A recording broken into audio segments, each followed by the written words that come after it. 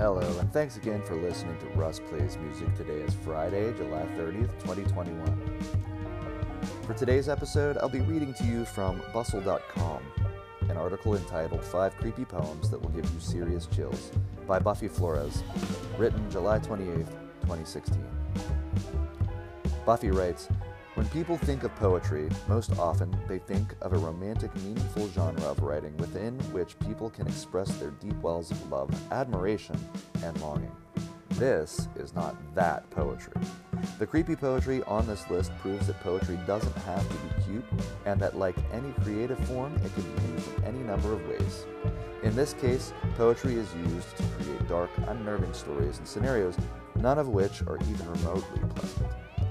These poems aren't all about monsters and death. That would be too easy.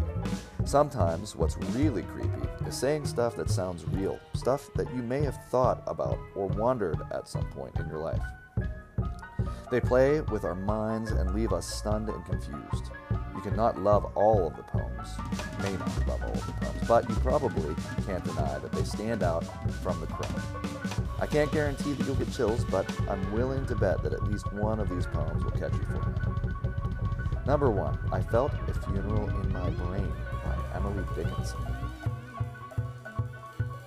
I felt a funeral in my brain, and mourners to and fro kept treading, till it seemed that sense was breaking through. And when they all were seated, a service, like a drum, kept beating, till I thought my mind was going mad. And then I heard them lift a box and creak across my soul with those same boots of lead again. Then space began a toll, as all the heavens were a bell, and being but an ear, an eye, and silence, some strange race, wrecked solitary here. And then a plank in reason broke, and I dropped down, and hit a world at every plunge, and finished knowing then. Number 2, Outcast by Claude McKay. For the dim regions whence my fathers came, my spirit, bondaged by the body, longs. Words felt but never heard, my lips would frame, my soul would sing forgotten jungle songs. I would go back to darkness and to peace, but the great western world holds me in fee, and I may never hope for full release, while to its alien gods I bend my knee. Something in me is lost, forever lost, some vital thing has gone out of my heart, and I must walk the way of life, a ghost among the sons of earth, a thing apart. For I was born far from my native clime, under the white man's menace out of time. Number 3, Mad Girl's Love Song by Sylvia Plath. A poem grounded in the horrors of mental illness by an iconic writer. Take your time reading this one. I shut my eyes and all the world drops dead. I lift my lids and all is born again. I think I made you up inside my head. The stars go waltzing out in blue and red, and arbitrary blackness gallops in. I shut my eyes and all the world drops dead. I dreamed that you bewitched me into bed, and sung me moonstruck, kissed me quite insane.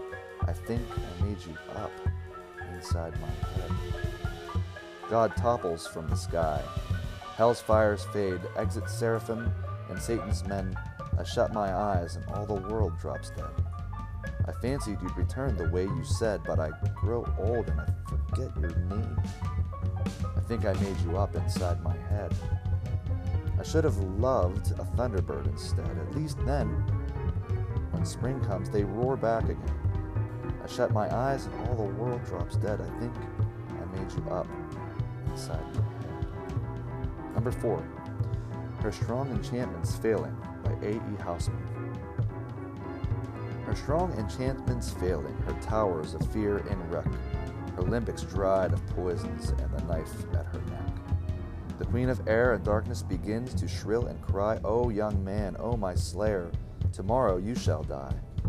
O queen of air and darkness, I think 'tis truth you say, I shall die tomorrow, but you will die today. 5. Dead Man's Hate by Robert Irvin Howard. They hanged John Farrell in the dawn amid the marketplace. At dusk came Adam Brand to him and spat upon his face. "Ho, neighbors all," spake Adam Brand, "see ye John Farrell's fate. 'Tis proven here a hempen noose is stronger than man's hate. For heard ye not John Farrell's vow to be avenged upon me, come life or death? See how he hangs high in the gallows tree." Yet never a word the people spoke in fear and wild surprise, for the grisly corpse raised up its head and stared with sightless eyes. And with strange emotion, slow and stiff, pointed at Adam Brand and clambered down the gibbet tree, the noose within its hand.